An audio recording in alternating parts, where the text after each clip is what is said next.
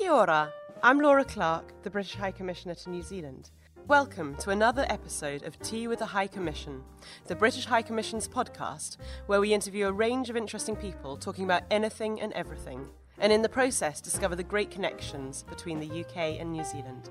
My guest today on Tea with the British High Commission is Simon Bridges, who is National Member of Parliament for Tauranga and leader of the National Party since early 2018. Prior to standing for Parliament, Simon was a senior Crown prosecutor in the District and High Courts. And Simon has a particular UK connection, so he did his first degree at Auckland, but then moved to Oxford in the UK to do a Bachelor of Civil Law at the University of Oxford. And that, of course, is where he met his British wife, Natalie. He also went on to the London School of Economics and worked as an intern at the British House of Commons after receiving the Chevening Hansard Society Fellowship. Welcome, Simon. Thank you very much for joining us on Tea with the British High Commission. Thank you so much. It's great to be talking with you. Wonderful. So let's start, because in this podcast we like to explore these UK-New Zealand links. Let's start with your UK links. And when you moved to the UK to study law at Oxford, had you always hoped and planned to study in the UK, or was it more of a happy accident? Like so many New Zealanders, I've got British ancestry, and that's strong. And if I think about my mum, she was always watching Coronation Street and Emmerdale Farm. Right. So there was always a British thing there. She felt very strongly, I suppose, more than my dad. Look, it's certainly been in my mind to study overseas. To be honest, it was probably a choice between the US and Britain. And in the end, I thought it was hard to go past Oxford. So that was why I went to Oxford. But, certainly loved the country. And that was a broadly speaking part of going to Oxford as well. Yeah, fantastic. And you followed what I like to think of as a very well-worn OE route of going to the UK to study, falling in love with a Brit, something my husband can also identify with. Yeah. And so I wonder, can you tell me a bit about meeting Natalie, but also, was there ever a risk that you were going to get stuck over on that side of the world? It was a small risk. Look, we met, so we were both at St Catherine's College. It's a newer college at Oxford, but these colleges are all quadrangles, so I suppose it goes back to the days of Vikings and marauding Vikings or something, keeping them out. Very early on, I met at the cubbyhole, and she tells me that afterwards she went home and rang her mother and said she met a very handsome Japanese man. So there you go. Right. That was sort of that. Post that, we were in the middle common room because we were both doing masters, her in English literature, me in law, and look, we just got on very well, like a house on fire, as they say, and I think we shared the same sense of humour, and the rest is history. Now, was there ever any danger of me staying in the UK? Natalie would have liked that. Yeah. In fact, one of our mates who we've seen in New Zealand a bit, he was a Kiwi who was doing the same degree, and he's now a prominent commercial barrister in the UK, and sometimes Natalie says, well, that could have been you, Simon, but I was pretty clear with Natalie that my home was in New Zealand. I wanted to get back and practice law, and ultimately I knew even then, and Natalie would say this now, that I wanted to go into New Zealand politics. Very interesting. So I want to come on to the politics in a minute, but you touched on the similar sense of humour, and I noticed that a lot. There's is a real similar sense of humour between the UK and New Zealand, perhaps more than between the UK and the US, for example, and the similar type of self-deprecation as well. Why do you think that is? I think it's just cultural and historical. I think that the bonds are still very close. And I look around. I felt very at home in Canada, actually. I think America is same language, but there's real difference. Even Aussie, we're very close to the Aussies, but I think there's some real differences. So I think New Zealand and the UK, maybe it is actually just the TV shows we've grown up with. We share that sense of humour. I think they're culturally very, very similar, although I think you Brits are probably slightly more prim and proper and polite. Oh, do you think? There we are. I'll make sure to be very... I don't know about you. I'll make sure to be very polite for the rest of this podcast. So you tell me you've got British heritage. Do you know the extent of that British heritage? Yeah, well, look, my father is 85, my mother is 80, and for my mother's 80th, we all forked in some money, and we got them these tests, and you spit into the petri dish, and you send it to DNA Ireland, test. right? The DNA test. And it must be accurate, right? Because because, there's nothing to indicate anything. And my father's came back. He is about 39% European Jew.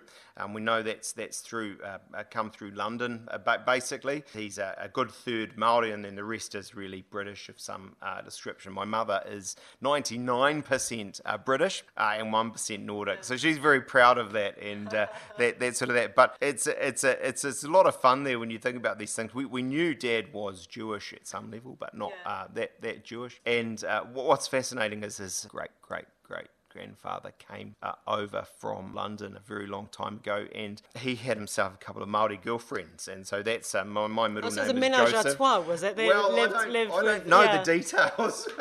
And he lived here, and he's, as I say, one of my forebears. But he then went to Australia, where he was an Australian Member of Parliament and a founder of the synagogue in Sydney and the stock exchange over there, and you can look him up. Actually, in the Australian Almanac, Aaron Samuel Joseph. So that is one political connection for me, but I think what it also shows is a very strong British heritage, both on my mother's and my father's side. But that's wonderful heritage for you to retrace, isn't it? Both to the UK and, of course, then going to trace that heritage to Australia as well. Yeah, absolutely. Yeah. And did he remarry in Australia? Yes, and her name, I kid you not, was Matilda. So there we go.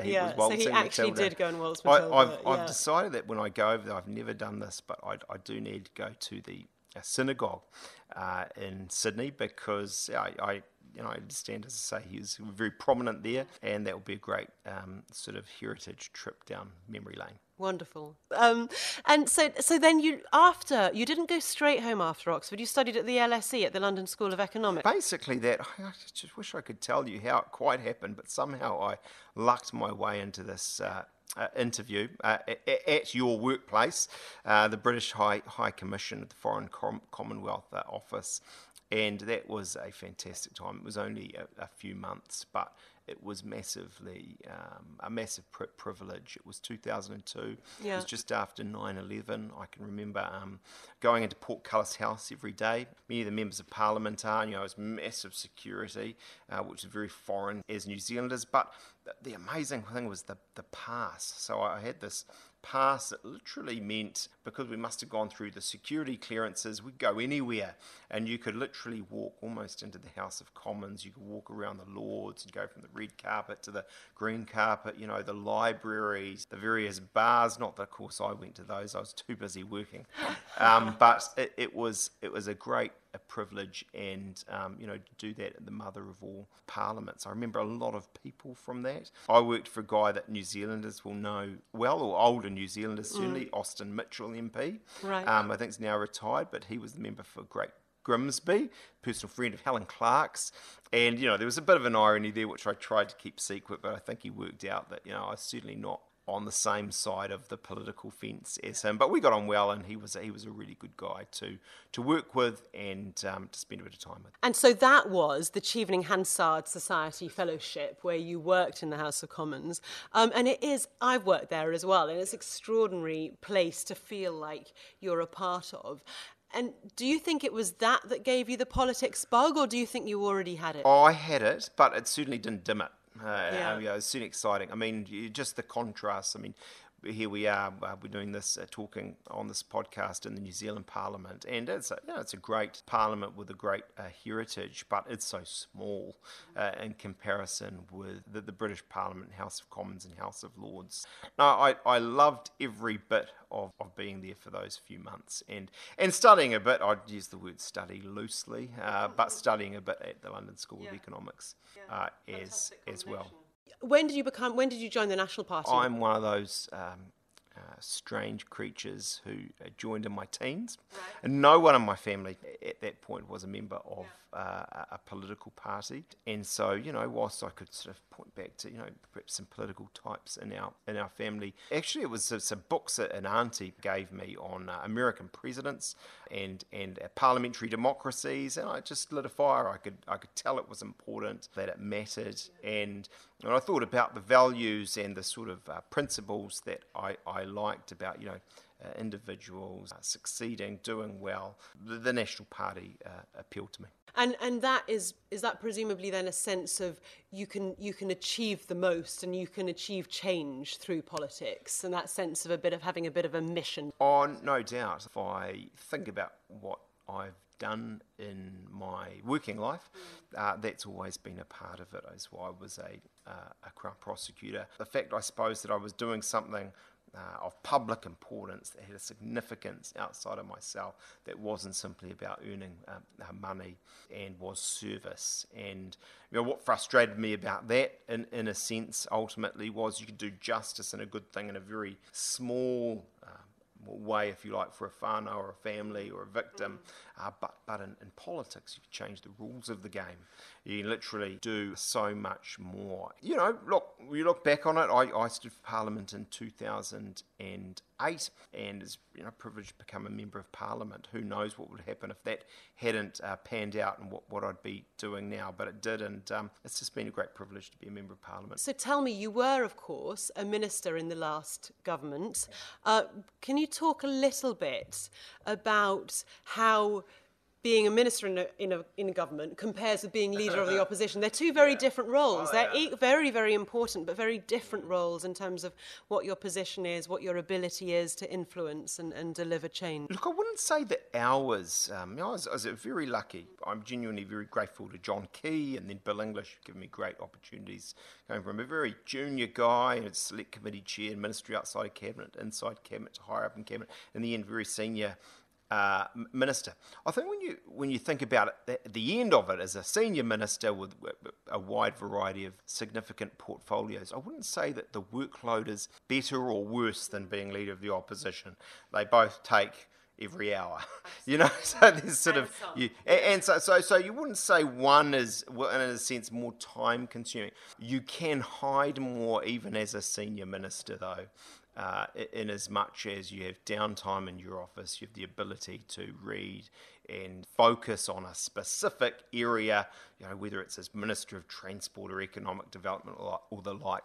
Of course, as leader of the opposition, in our case, in my case, leader of the national parties and 55 MPs, it's more raw leadership, if you like.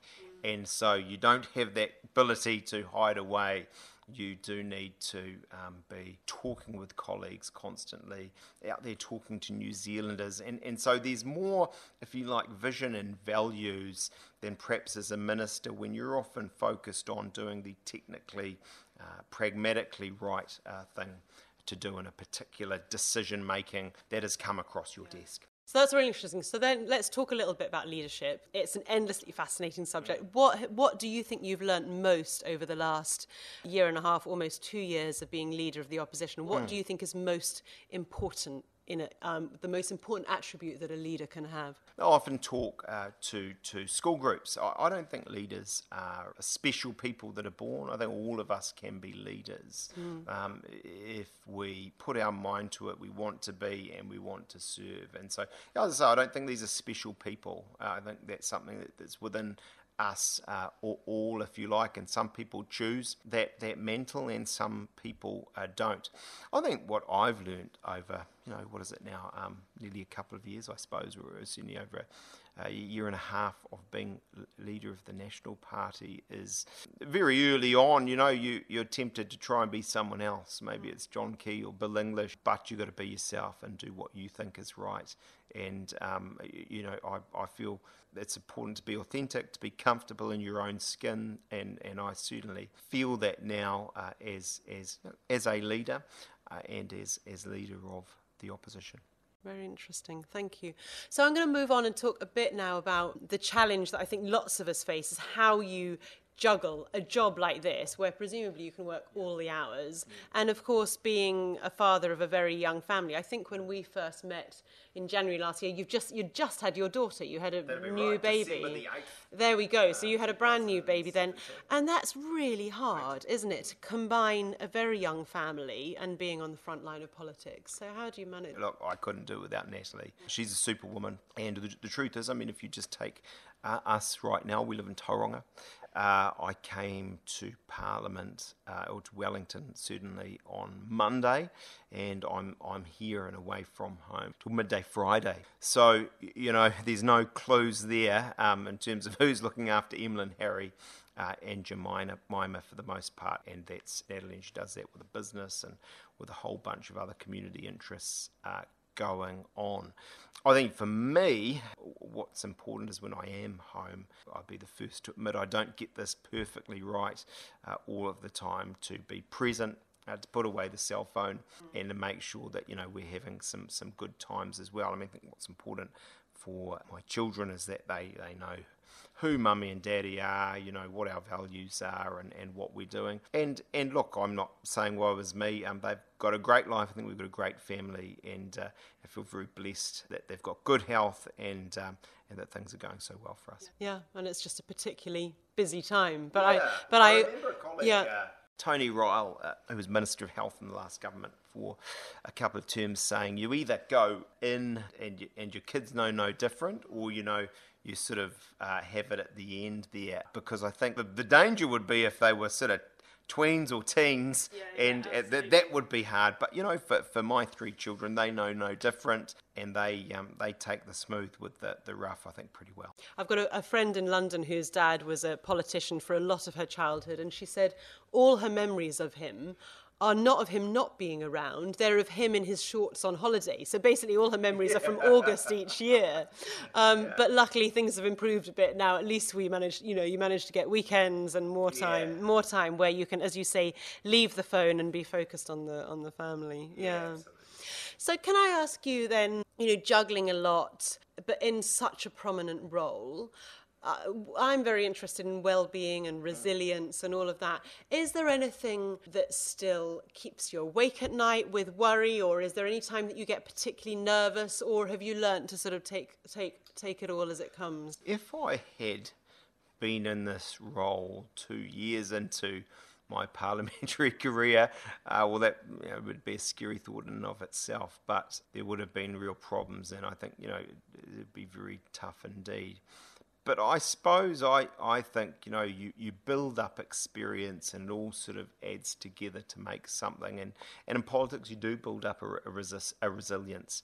I can think of, my first campaign as a young candidate in 2008, and you've got a bunch of things, and there were candidate meetings with the Right Honourable Winston Peters, and I would go home absolutely shattered and thinking it all through. Look, now you just roll with it, and you don't sort of need to worry so much and prepare for speeches and these things, because you've got almost like, I suppose, if you're a marathon runner, an institutional memory that is there. I can genuinely say I don't toss and turn at night. I don't worry particularly. I'm generally pretty tired when I get home, and it's very easy to get to sleep. So I don't, for myself, have those sort of issues today, but I think we all want to make sure that we are not taking those things lightly, and we're taking time out, and we get it. We are having time with the family, and I take those things pretty seriously as well. I don't think anyone would suggest that being a member of Parliament is necessarily a balanced life, but we all got a duty, I suppose, to our loved ones around us to try and make sure we are balancing it and taking care of ourselves as best we can. And what is the thing that most... people talk about being in flow, when you're in your work and you're doing something that you particularly enjoy, where you're really in the groove. And for me, I think what I love most about being a diplomat is it's the combination of the, big picture, geopolitical, intellectually challenging things on the one side, and then the people side on the other. And so I love so much about my job. But is there a particular thing that you do? Is it standing up in the House, or is it speaking to a hustings, or what is it that you do that you really get that buzz from? I suppose there's a minister. Obviously, I'm seeking to become the Prime Minister of New Zealand. It is a sense of making decisions and doing things proactively that are going to make this a better country. And that really drives me. I've got a deep sense of that. The notion that you can make things better, that you can really drive progress, whether it's in infrastructure or health or education, that was deeply satisfying as a cabinet minister. As I suppose, where to use your words, I find my flow, that sense of, we are doing something special. I've just come now from reading a draft discussion document that we will put out in due course in a particular social policy area. It's very exciting to me to think that we are thinking these things through that could become the policies of New Zealand and make a very real, a very special difference. Wonderful. Very nice to talk to you. Thanks very much. Hey, thanks so much. If you enjoyed this podcast, please leave a review as it helps others find us. And remember, you can subscribe to us by searching for Tea with the High Commission on iTunes or Spotify. Thank you. Ka kite anō.